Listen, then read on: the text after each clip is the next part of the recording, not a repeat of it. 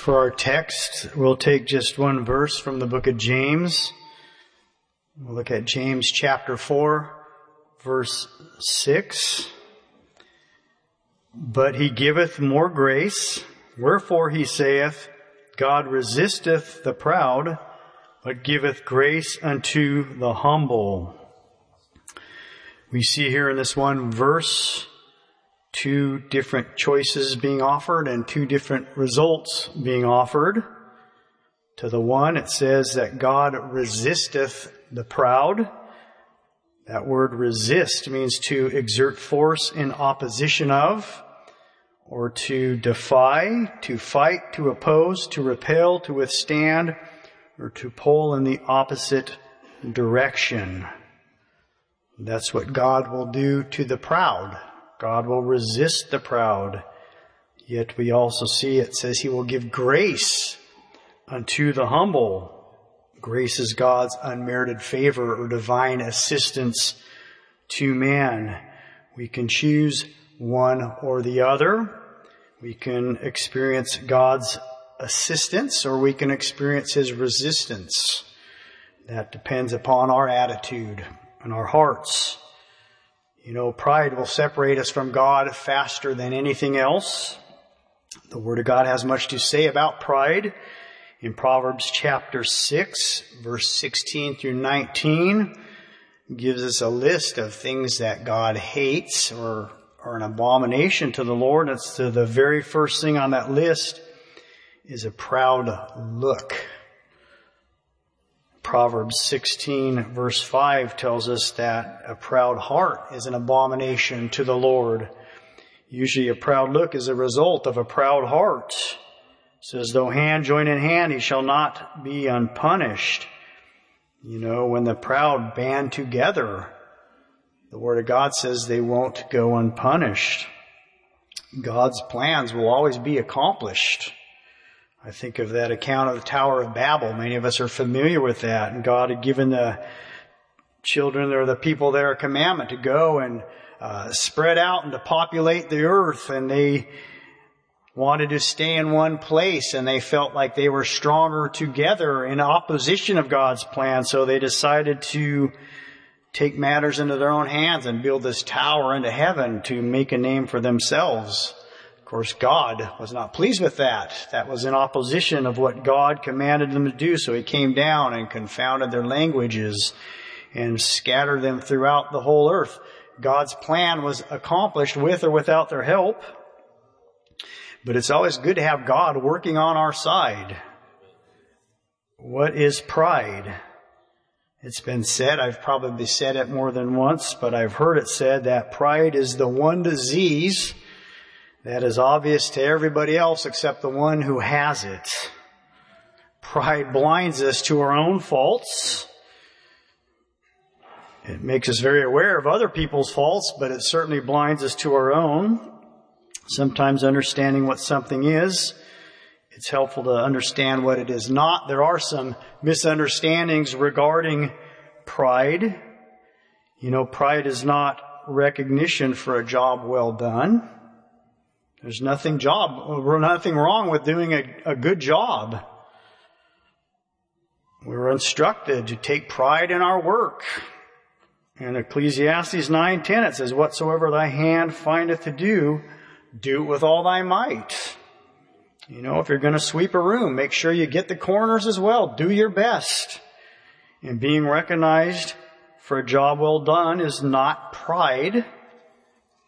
You know, pride is not receiving or bestowing honor. Romans 13:7 says we're to give honor to whom honor is due. So if you do a good job and somebody compliments you, it's not proud to just say thank you, do it humbly, but or to recognize somebody else when they do a good job, to let them know you appreciate what they do. There's nothing proud in that. Even in the smallest things, we want to do our best, and the Bible instructs us to do that. Pride is not being secure with ourselves, or more importantly, we can be confident of who we are in Christ. The Bible says we can do all things through Christ, which strengthens us. It says we are more than conquerors through Him, through Jesus Christ.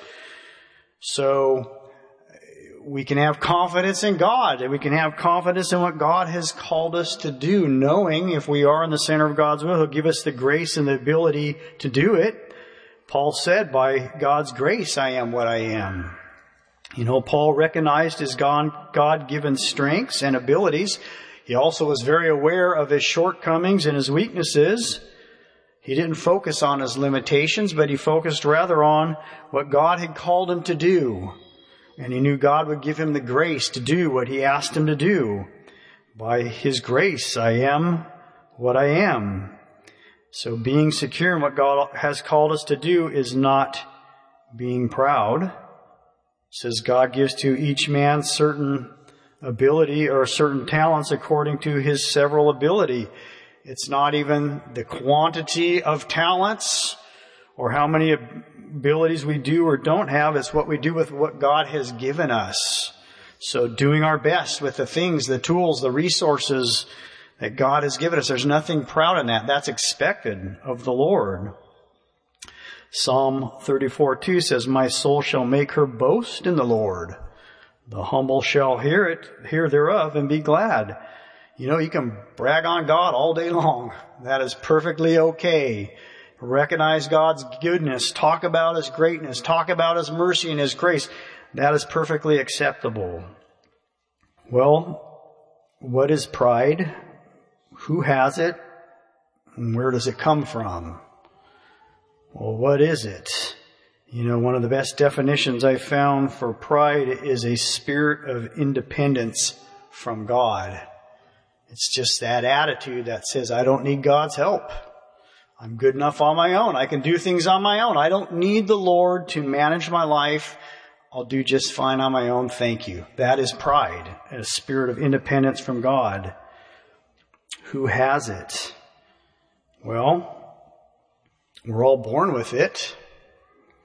And if you haven't been born again, chances are you still have it. It's part of our human DNA. The Bible says we are born in sin and shapen in iniquity. We are born heading the wrong direction and really in defiance of the Lord. For the longest time, I used to think that if you found an apple with wormholes in it, the assumption is that the worm got inside of that apple from the outside. He bored his way inside that apple. But I learned a few years ago, I don't know how I came across this information, but the larva of that worm or the egg of that worm is actually laid in the blossom of that tree. So as that tree begins to bloom and as that fruit begins to form on the tree, that worm is actually growing inside of that apple. So it's probably a good sign if you see holes in an apple, that worm has worked his way out of the apple, not the other way around. Well, that's the way it is with pride. We're born with pride in our hearts.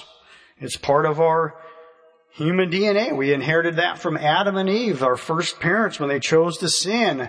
We inherited that thing called pride and rebellion against the Lord. And often we know that as they grow older, that pride will begin to manifest itself in different ways and work its way out. But we are all born with pride. We know it comes from Adam and Eve. It's part of that Adamic nature. Pride can seem so obvious at times. It's pretty easy to recognize a person who's arrogant or proud or overconfident. But sometimes pride can take on much less obvious forms. Pride is that thing that makes a person think they can earn God's favor. Mark 10:17 tells us that account of the rich young ruler as he came to Jesus and he said, "Good master, what good thing must I do to inherit eternal life?" He couldn't do anything himself. Jesus told him, "Sell what you have, take up your cross and follow me." And he went away sorrowful because he wanted to depend upon his own resources and his own wealth and his own accomplishments rather than yielding to the Lord. So we see this idea that we can earn God's favor, really it stems from pride. Ephesians 2 verse 8 and 9 says, "For by grace are ye saved through faith, and that not of yourselves. It is the gift of God, not of works, lest any man should boast." Again, boasting, we know, comes from pride. You know, a gift is an expression of love, not a payment for services rendered. We won't earn God's favor. I thought of something Brother Ed said Friday night that's kind of stayed with me. He said, we don't serve the Lord in an effort to impress God. We do it because we want to please God, because we love God, because we appreciate and we're humbled by what God has done in our life. So we know that we can never earn God's favor. You know, if I were to buy my wife a gift and present it to her, and if she said, well, you know, let me maybe take some grocery money and help you pay for this thing, I would be insulted. Well, how do you think the Lord feels when He provides us with His grace and His salvation? If we think for one moment we're good enough to earn it, that really is nothing more than pride. Pride makes a person contentious. It tells us, Proverbs 13:10, it says, "Only by pride cometh contention." Proud people are not easy to get along with. Proud people often have that attitude, it's my way or the highway. And it often can cause problems with others. Contention occurs when every man contends to have the preeminence. He won't give place to another. That is a result of pride. I'm sure I've shared this account, but in the summer of 1986, there were two ships in the Black Sea off the coast of Russia, and they ended up colliding, and it was a disaster. Hundreds of passengers were thrown overboard and drowned in the icy waters below. And as they began to investigate the cause of this accident, they were quite shocked. They realized it wasn't a technology problem or even a weather-related problem. Neither one of the captains was under the influence of any kind of substance. It was all good old-fashioned pride. Both knew, each captain was aware of the other ship's presence nearby. Both could have steered clear, but according to the news reports, neither captain wanted to give way to the other. Each was too proud to yield first, and by the time they came to their senses, it was too late. So we know pride makes a person contentious. You know, pride causes a man to blame others for their failures. Pride is that thing that makes us want to take credit for our successes and blame everybody else for our failures. That's nothing new. We see that clear back in the Garden of Eden. We know when Adam and Eve sinned and disobeyed God, and God said, "Adam, what have you done?" Well, what did He say? "The woman which thou gavest to be with me, she gave me of the tree, and I did eat." In other words, God, it's your fault. It's amazing how many times people want to disobey God, and when they face the consequences, they want to blame God for those consequences. But that's what pride does. But you know, there is a cure for pride. There's one thing that's more powerful than pride, and that is a spirit of humility. That's the only thing that'll cure pride. You know, humility is that thing that causes us to accept personal responsibility. Causes us to stop blaming others. I think of that old song. It says, it's me, O Lord, standing in the need of prayer. Not my brother, not my sister, but it's me, O Lord, standing in the need of prayer. Humility helps us to recognize our needs. Pride will blind a person to the everyday blessings of the Lord. Proverbs 21:4 says, "An high look and a proud heart and the plowing of the wicked is sin." You know, if a man plows his field in reliance upon himself and in his own strength, the Bible says that's sin, that's pride. Not acknowledging that it's God who sends the rain. It's God who provides the seed. It's God who brings the harvest. It's God who provided that ground. It's God who provides the strength to plow in the first place. If a man does that in reliance upon himself, the Bible says he's a proud man, and it's sin. I thought of another story Jesus told, and Brother Ryan mentioned it on, I believe it was on Tuesday. Jesus spoke about that rich fool. Told about this man whose ground brought forth plentifully, and he was very prosperous, very successful. And his biggest problem was that he didn't have enough room to store all of his stuff, all the stuff that he'd accumulated. So he said within himself, I know what I'll do. I'll pull down my barns. I'll build bigger barns, and I'll take my ease and relax and enjoy the fruits of my labors. I. Well, you know what? Jesus said that man was a fool. You don't have to blaspheme God. You don't have to curse God's name. You don't have to even deny his existence to be considered a fool. You simply have to ignore God. Just don't acknowledge God, and that's what pride will do. This man chose not to acknowledge God, and it was foolish. So pride will blind us to the everyday blessings of the Lord. And it also tells us pride will bring a man low. Proverbs 29:33 says, a man's pride shall bring him low, but honor shall uphold the humble in spirit. You know, everything a proud man strives for, honor and recognition, exaltation, that's all stripped away from him because of his pride. But Proverbs 22:4 says this, by humility in the fear of the Lord are riches and honor and life. You know, in the gospel, the way up is down. It says the pride shall be abased, but the humble shall be exalted.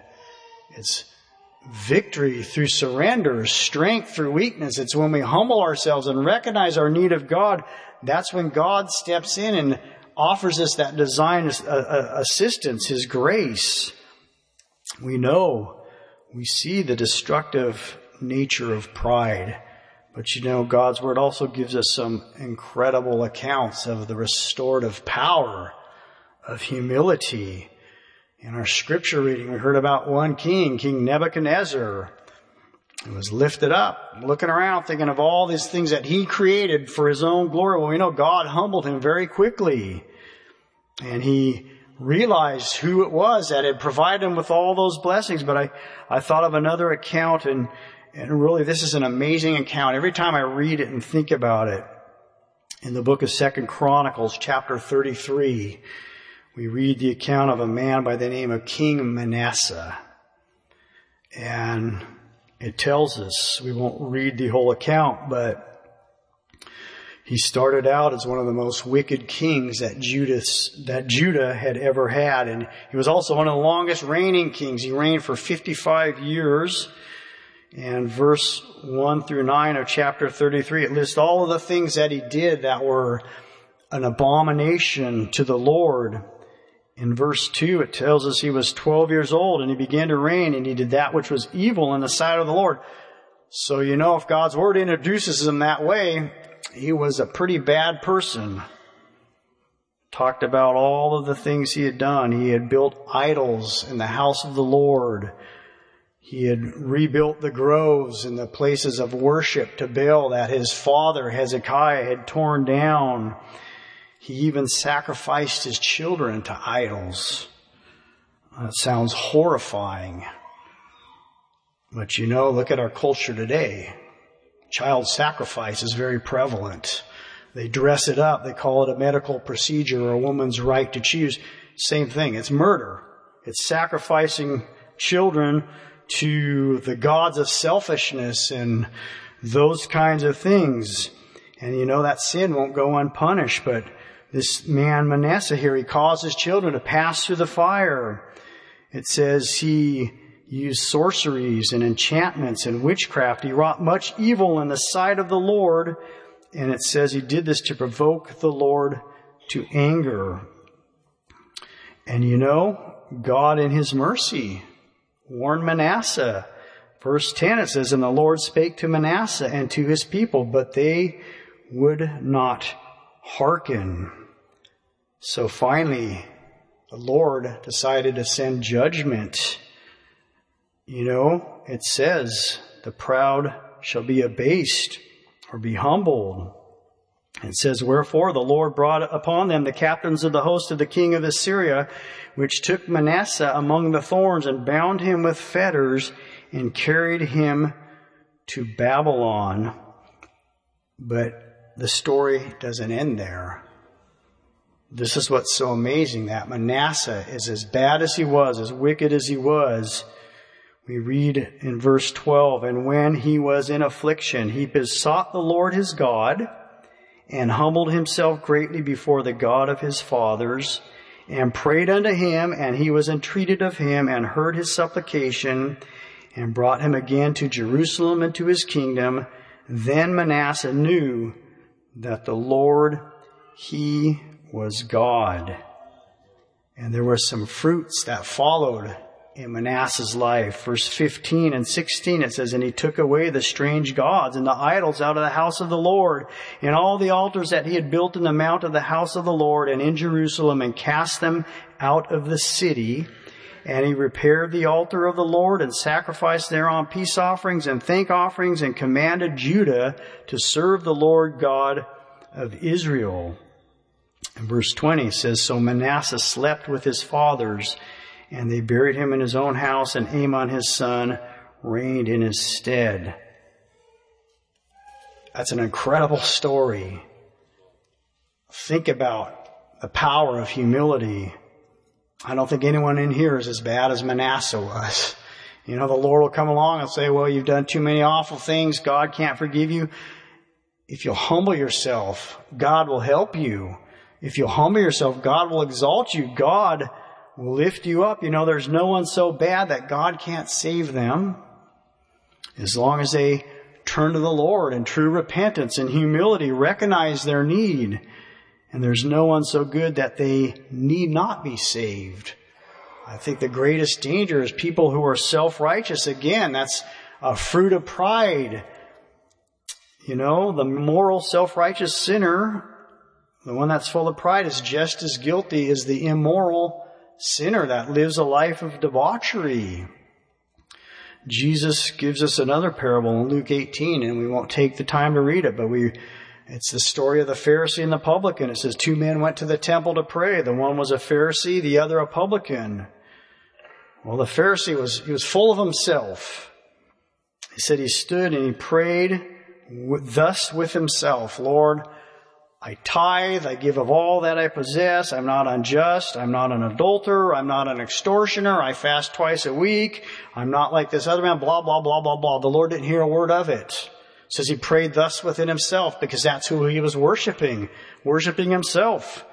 We don't see one mention of gratitude or thankfulness to the Lord, or one fraction of repentance in his prayer. And it says that man left the same way he came, proud and full of himself and unjustified, unforgiven. But we see the publican. It says this man stood afar off. He felt so unworthy, he didn't even feel worthy to approach close to the altar. It said he wouldn't even so much as lift up his eyes to heaven. Have you ever seen somebody who's so ashamed of their actions they can't even look you in the eye? That's how this man felt. He realized what he was in God's sight. It says he smote upon his breast, or he beat upon his chest. And we have his prayer. You know, this is probably one of the shortest recorded prayers in Scripture, but it was one of the most powerful. He says, God, be merciful to me, a sinner. He humbled himself. He confessed the fact he was a sinner without excuse or justification. He wasn't petitioning God for temporal blessings. You know what? He wasn't even asking the Lord to get him out of his trouble. He was just calling on God for mercy. The Bible says God heard that prayer. It says that man went home justified rather than the other. You know, you can leave one of two ways. It's been said that the Pharisee, he went home dignified. The publican went home justified. We want to go home justified. We want to know that we have peace with the Lord. We want to know that we have God's blessing and His help and His grace in our lives. You know, there's a man by the name of S.D. Gordon. He was an old Christian speaker. In the 1900s, he says, when self is on the throne, Christ is on the cross. When self is on the cross, then Christ is on the throne. Well, we want to humble ourselves. We want to recognize our need. We want God's grace and His mercy. You know, the good news is humility gets God's attention. Psalm 10:17, it says, it causes God to hear. It says, Lord, thou hast heard the desire of the humble. Thou wilt prepare their heart. Thou wilt cause thine ear to hear. Best of all, it says, God will give grace unto the humble. He'll resist the proud, but He'll give grace unto the humble. Do you need God's grace in your life today? Do you need God's help? Do you need God's assistance? We all do. Some may recognize that and admit it, others may not. But if you're willing to recognize you need God, you need the Lord in everyday life, God will help you. He'll bless you. If you're unsaved this morning, don't make it complicated. I know many have been struggling to get saved. Realize it's nothing we can do in our own strength. We can't earn it, but we can humble ourselves. We can trust the Lord, call on the name of the Lord, believe in your heart the Lord will save you today. God can sanctify you wholly, fill you with His power. We do need God's power. We need the Holy Spirit. Recognize that. Call on the Lord. God will help you today. Whatever your need, we can humble ourselves, receive grace and help from the Lord. We're going to sing 605. These altars are open.